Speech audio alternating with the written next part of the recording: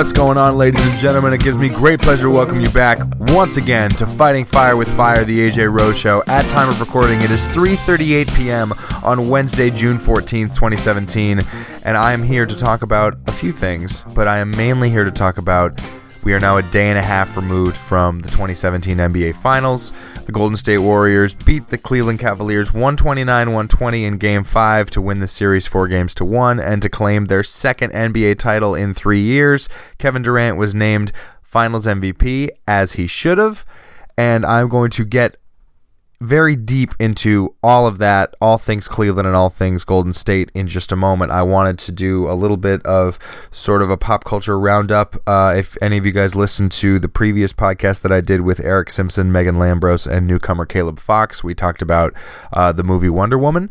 And in the couple days since that podcast has been recorded, I actually went and saw Wonder Woman in the theaters, and it was as good as advertised. I remain of the mindset that it is going to be a wonderful exception to the rule that all these DC movies are very, very bad, but that movie was not bad at all. And as it turns out, I was joking with a friend of mine. I said, well, you know, who knew that Gal Gadot is just one of the most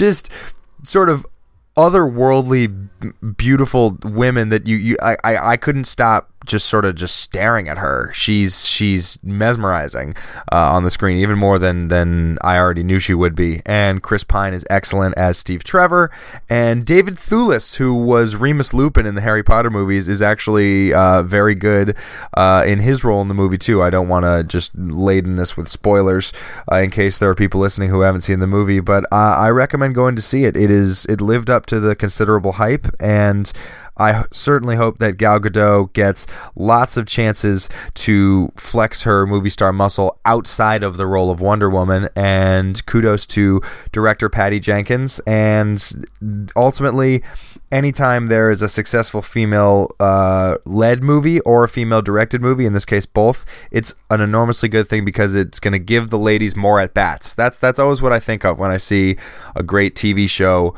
or movie that's led or directed, produced by women, because the ladies got to get more at-bats, because Hollywood is a largely male-driven enterprise, as are far too many industries. We got to give the ladies lots of at-bats, and Wonder Woman should do just that. And the other thing that I wanted to touch on is what happened yesterday on Tuesday when America's most racist Keebler elf, Jeff Sessions, testified in front of the United States Senate, and he was very stubborn and refused to answer lots and lots of questions that were asked of him, even though he specifically said that he was not invoking executive privilege. And so California Senator Kamala Harris was grilling Jeff Sessions, basically being like, what Department of Justice policy are you using right now to not answer these questions, even though you went under oath and said you were going to tell the truth, the whole truth, and nothing but the truth? Sessions repeatedly said, I don't remember, or I don't recall. He said he'd never been briefed on Russia's meddling in the 2016 election, even though he's the motherfucking attorney general. So Kamala Harris then tweeted out later in the day, after the Sessions' testimony was over, that she was calling for him to resign and that he had obstructed the Senate's ability to get to the bottom of what had actually happened. And I think that is pretty fair game from Senator Harris. She was also interrupted for the second time in as many weeks during a Senate hearing. She was interrupted while she was questioning James Comey, and then again yesterday when she was questioning Sessions. So I just certainly hope that Sessions gets his comeuppance for being, America's most racist Keebler elf, and a person who really has sort of is inhibiting the Senate's ability and the other branches of government's ability to bring the hammer down on him and Trump and all the people who deservedly need to kind of get the axe from this administration. I would be remiss if I did not talk about the shootings that happened this morning. My goodness, both in San Francisco and in Alexandria, Virginia, because Stephen Scalise, who's is he a Senate Majority Whip? He's either a member of the Senate or a member of Congress. He was shot. They were shot by an Illinois man named James Hodgkington, I think his name is, and it's horrific, as every single mass shooting is that occurs, and there have been, too many shootings to recount off the top of my head over the last, and I'm talking about big national story mass shootings, as opposed to the dozens and dozens of mass shootings that do not get every single national headline. So most definitely thoughts and prayers go out to the families and loved ones of all those who were killed or injured, both in San Francisco and in Alexandria. And with that, I'm going to get things off the morose and go to the NBA Finals, because I think that, as always, we can find sort of comfort in different pieces of pop culture, whether it's music, movies, television, sports, when things are going so horribly wrong with the country as they have been for the last few months. So the 2017 NBA Finals. I think that a lot of people are of the opinion that the Golden State Warriors have effectively ruined the NBA, that they have cheapened the product of basketball, because why should we even have a season? Why should we have a playoffs if we know that they're going to win, because they stacked the deck so far in their favor? And I think that the blame is being assessed. It's not being divvied up correctly.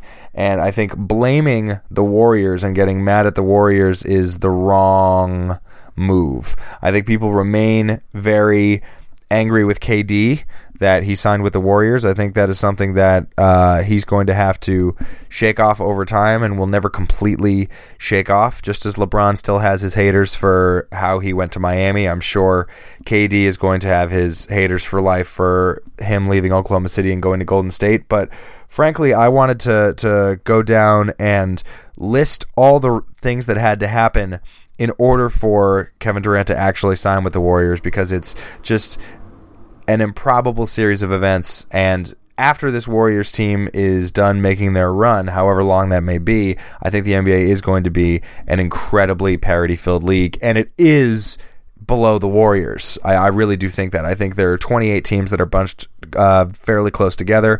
The Cavs are a couple notches above those 28 teams, and then the Warriors are a couple notches above the Cavs. So we're going to try and find the ways that the other NBA teams can bridge those notches over the next couple years. But I mean, I hope too many people weren't surprised by the Warriors dispatching the Cavs fairly easily. That was my prediction before the series, was Warriors in 5, and I was far from alone. I think that was the most common prediction, was Warriors in 5, and the most common prediction for the NBA season from the moment Kevin Durant signed with the Warriors last July 4th was Warriors over Cavs in the finals, and that's exactly what happened, because the NBA is the most predictable sport.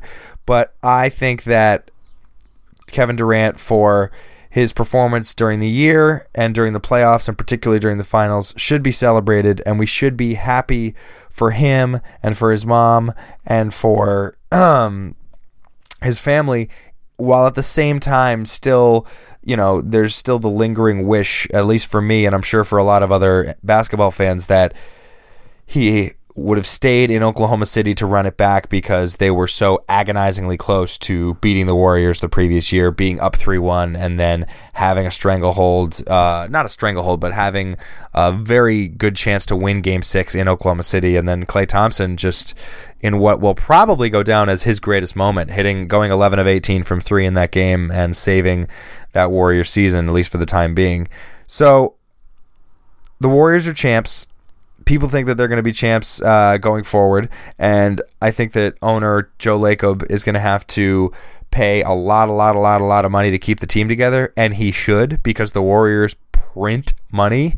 They are just rolling in it. So why would they not keep together a team that has a chance to prove itself as the greatest team in NBA history? They just went on the best 3-year run in NBA history for any team that didn't actually win 3 straight titles. And it's hard to argue that they wouldn't at the very least hold their own with any team in the 71-year history of the NBA. And here's how we got here. Here are all the different separate reasons and things that had to happen in order for Kevin Durant to actually get to Golden State. So, as people sort of may or may not remember at this point, for the first couple years of his career, Steph Curry had lingering ankle issues. He had a lot of ankle injuries in the first couple years of his career, which allowed him, I believe, during the 2012-2013 season, to sign an extension with the Warriors that ended up being one of the best contracts in the entire 21st century. He signed a 4-year, $44 million extension that didn't kick in until the next year. So 2012-2013, that playoffs was when they beat the Nuggets in the first round, and Curry sort of had his national coming out party, like, oh crap, he's doing the same thing he did in the 2008 March Madness with Davidson, but he's doing it in the NBA playoffs against a really good 57-win Denver Nuggets team that had that year's Coach of the Year, George Karl, and they beat the Nuggets in 6 games, and then took the Spurs to 6 games, and both in Game 4 against Denver and Game 1 against San Antonio, Curry scored 22 points in the third quarter of each of those games. Both of those third quarters are super, super memorable. Go back and watch those YouTube highlights of those third quarters if you haven't, because they're just peak Steph Curry. And from that moment on, he's been, capitals STEPH Steph Curry, and the last 4 years they've gotten him for highway robbery. He's been worth at least 3 times his $11 million yearly salary, and now he's going to get a supermax from the team, as he should.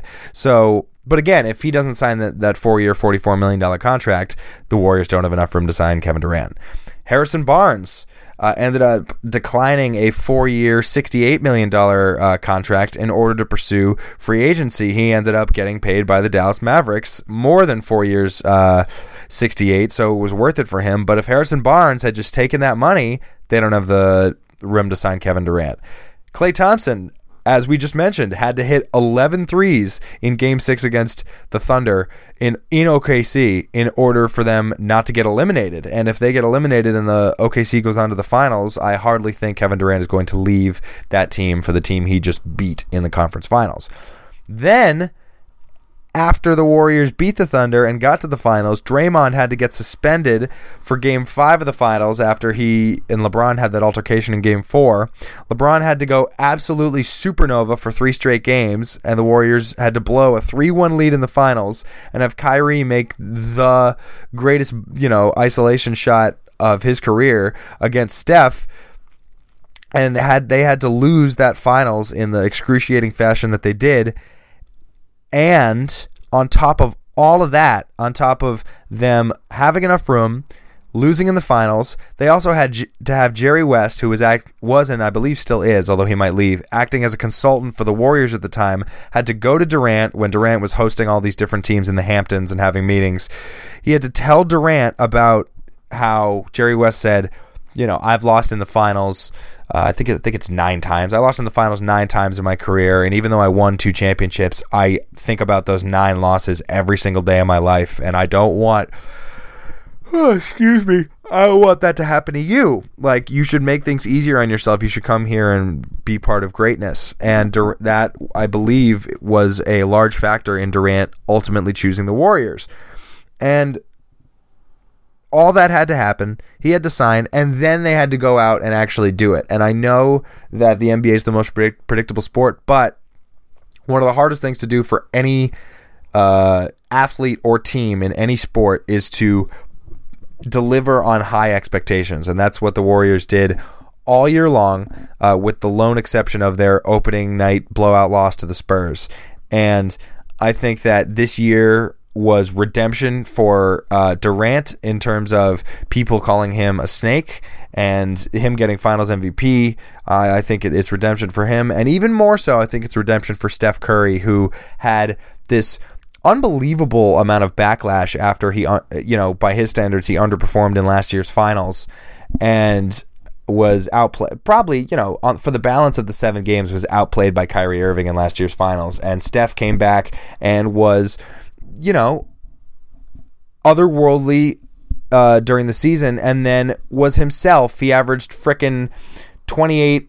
I think he averaged 28.5, something around there, 28 or 29 points a game for the playoffs, and had 40 rebounds in the 5 games in the finals, which was 11 more rebounds than Tristan Thompson had in the finals. Curry's an underrated rebounder. And I know that Curry sort of hit a peak during the Warriors 73-win season that very few athletes ever get to, and that ultimately it was going to come back down. I just didn't think that people were going to be drink as much haterade as they did with him. I think he is now exalted and exonerated for that backlash, and he also, his daughter Riley Curry, got back in the public eye with the best gif of the entire 2017 NBA season, where as Steph is holding the trophy, Riley Curry, wearing a championship hat, looks into the trophy, sees her reflection, and grabs the hat and tilts it to the side because she is the real MVP. And I think that if Joe Lacob and Bob Myers and Steve Kerr all decide to pay Curry the Supermax and Durant very nearly the Supermax, and then eventually pay Klay Thompson and try and keep the team together and pay, a historic amount of luxury tax, that they're going to be proven right for that too, because assuming that these 4 dudes, Klay Thompson, Draymond Green, Steph Curry, and Kevin Durant, can stay healthy, it's very, very hard to imagine a team beating them 4 times in 7 games. I think that LeBron now has to go back to, back to the lab again, to quote Eminem. And he was superb. And I heard a stat on the Ringers NBA Show podcast with Chris Vernon. Shout out to Chris Vernon and Kevin O'Connor, who do great work on the Ringer NBA Show. Chris Vernon said that over the 5 games of the 2017 NBA Finals, LeBron averaged 33, 12, and 10, and he had more combined points, rebounds, and assists than any other 5-game span in his entire career. LeBron was just so breathtaking the entire series, and Game 5 was no exception. He did not go quietly, and I texted Jake Kinder, who's been on this podcast a couple times. I texted him. I said it was Shakespearean theater watching maybe the greatest team of all time take on maybe the best player of all time, and watching LeBron try to just hold back an unstoppable force for as long as he could, and it ultimately wasn't enough. I think that team, as currently constituted, is too old and too slow defensively to compete with the Warriors. I don't know how many bullets in the chamber they have in terms of roster moves that they can make, because David Griffin has sort of wrung that towel completely dry in terms of trading assets to try and get veterans, to try and get Channing Frye and Kyle Korver and Timofey Mozgov a couple years ago. They have just done everything they can to try and make the roster a championship team, and they did. They won a title, so obviously it's all worth it because they won a title. But now they don't have the horses defensively to guard on the perimeter with the Warriors and just to keep up. I think that if they can talk the Pacers into trading them Paul George for Kevin Love, even though Paul George only has 1 year left on his contract and Love has 3, that would be the thing that entices Indiana to accept that trade. I don't think that would happen, but if it's at all doable, I think the Cavs should do it simply and push all their chips into the middle for next year, simply because you can never predict the future, and there's rumblings about LeBron leaving after next year to go west to some California team. I don't buy that. I think LeBron is staying for his whole career in Cleveland, but the point is that Cavs GM David Griffin and the owner Dan Gilbert, they never really know. I also couldn't believe that David Griffin is rumored to perhaps lose his job after his team just went to the finals 3 straight years. I'm biased because I was lucky enough, as I've said on this podcast, to meet and talk to David Griffin during a couple of their games against the Celtics, both in the Eastern Conference Finals a couple weeks ago and over the last couple years as they've come to Boston. And I think not only is he a good man, but a good GM and has done pretty much everything that has been asked of him. And if he needs to pivot and get the team younger, I think he'll find a way to do that. I hope that they trade for Paul George and they just stack it up, because that'd be a ton of fun to watch Paul George go to war with LeBron and Kyrie and just see if that, good Lord, sorry about the yawning, if that gets them any closer to the Warriors. I mean, we can talk all day about what teams can do, what the Philadelphia 76ers can do if all their young guys gel, the Milwaukee Bucks, the Celtics if they draft Markelle Fultz or trade for Porzingis or sign Gordon Hayward, whatever. All these teams, I just don't think, even if everything worked out right, could beat even if Chris Paul signed with the Spurs, which I don't think is going to happen. I don't think any of these teams can beat the Warriors. I don't. I think we're stuck with this team, and I don't think that the Warriors owe anybody an apology. I think if I was a Warriors fan, and Warriors fans have been, there have been a lot of bandwagon Warriors fans over the last couple of years. That happens to any team that becomes great. Just throwing that out there. They should throw 2 middle fingers up to all the haters and say, count these rings, because that's what I would do as a Boston sports fan. In fact, that's what I do with our 10 championships across all 4 major sports.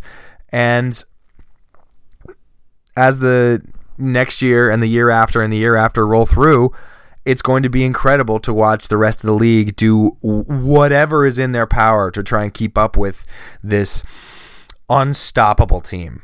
I am happy for Kevin Durant. I am happy for that whole team. And a quick special shout out to Shaun Livingston.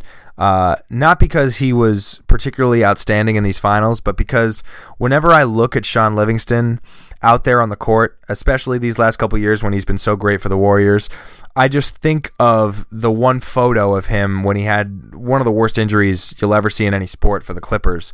When he was down on the ground, and there's a picture of his knee where you can see his kneecap is like 6 inches off of where a kneecap should be. And there's just a blank sort of hole where his kneecap should be, and it's devastating. And he almost lost that leg. They almost had to amputate that leg. And not only did he come back into the NBA, but now he's a core piece in one of the greatest NBA teams ever, and he's a 2-time NBA champ. And I get emotional about Shaun Livingston more than anybody else in that Warriors team. So I'm really happy for him. That's about all she wrote for the 2017 NBA Finals and the things that we want to talk about. I think that I'm sorry, one more thing. 2 more things. One, I know that the finals loss now makes LeBron James 3-5 in NBA Finals, and I know that a lot of people are going to say that Michael Jordan went 6-0 in his 6 trips to the NBA Finals, and LeBron in his 8 trips has gone 3-5, and that should count negatively against him. I think that that's a very narrow-minded way to approach things, but I don't think that you can watch what happened in these finals and say that it should negatively impact LeBron's legacy. I think that he was magical in these finals, and that he did absolutely everything that not only he could do, but that any player could possibly do against that team. And I think that he's going to make more finals, and probably, I think, something tells me LeBron is going to at least win 1 more championship before he retires. And losing again and again in the finals, LeBron he's only been favored in 2 finals that he has ever played in. I believe it was 2011 against the Mavericks and maybe 2013, the first year against the Spurs, are the only 2 years out of his 8 finals trips where he's been favored. And to be the greatest player in the world and an underdog is such a, like I said, Shakespearean theater, and such a treat to watch him compete against not only his other team, but against his own legacy, because he carries all that weight with him. And he also said just a ludicrously false thing after the game when he said that he'd never been. Someone asked him about the Warriors super team and how it compares to his super team on Cleveland and the old one in Miami, and LeBron said, "I've never played for a super team," which is patently ridiculous. Like, come on! Like, LeBron essentially started the super team movement, or at least the current iteration of the super team movement, when he and Chris Bosh joined Dwayne Wade in Miami. That they had the welcoming party, and of course he's been part of a super team, and he's part of a super team in Cleveland now. That cracks me up. LeBron has a harder brand to manage and has to deal with more things on a day-to-day basis than most athletes have ever had to deal with, but that is just a hilariously false statement from him. And then last but not least, the Warriors unanimously decided to skip their White House visit, and to bring things full circle back to the political way that we started this podcast, the only response to hearing that the Warriors are going to skip the White House is fuck yeah. I hope that in particular, the NBA. I don't think any NBA team is going to visit the White House as long as Trump is in power. And I hope that the other teams follow suit. I hope that the Pittsburgh Penguins, who just won the Stanley Cup, shout out to the Penguins. I hope that the Penguins don't go to the White House. I hope that, I hope that the only team to visit the Trump White House is the Patriots. Yuck. All right. That's going to do it for today's episode of Fighting Fire with Fire. As always, you can listen to all episodes of Fighting Fire with Fire at soundcloud.com/Fighting Fire with Fire. Give us a rating and review on iTunes. That always helps us out with the algorithms. Leave us a comment on Facebook.com/The AJ Rose Show. Tweet at us at The AJ Rose Show. Email us, ajroseshow@gmail.com. My name is AJ Rose, and I will see you guys next time. Cheers.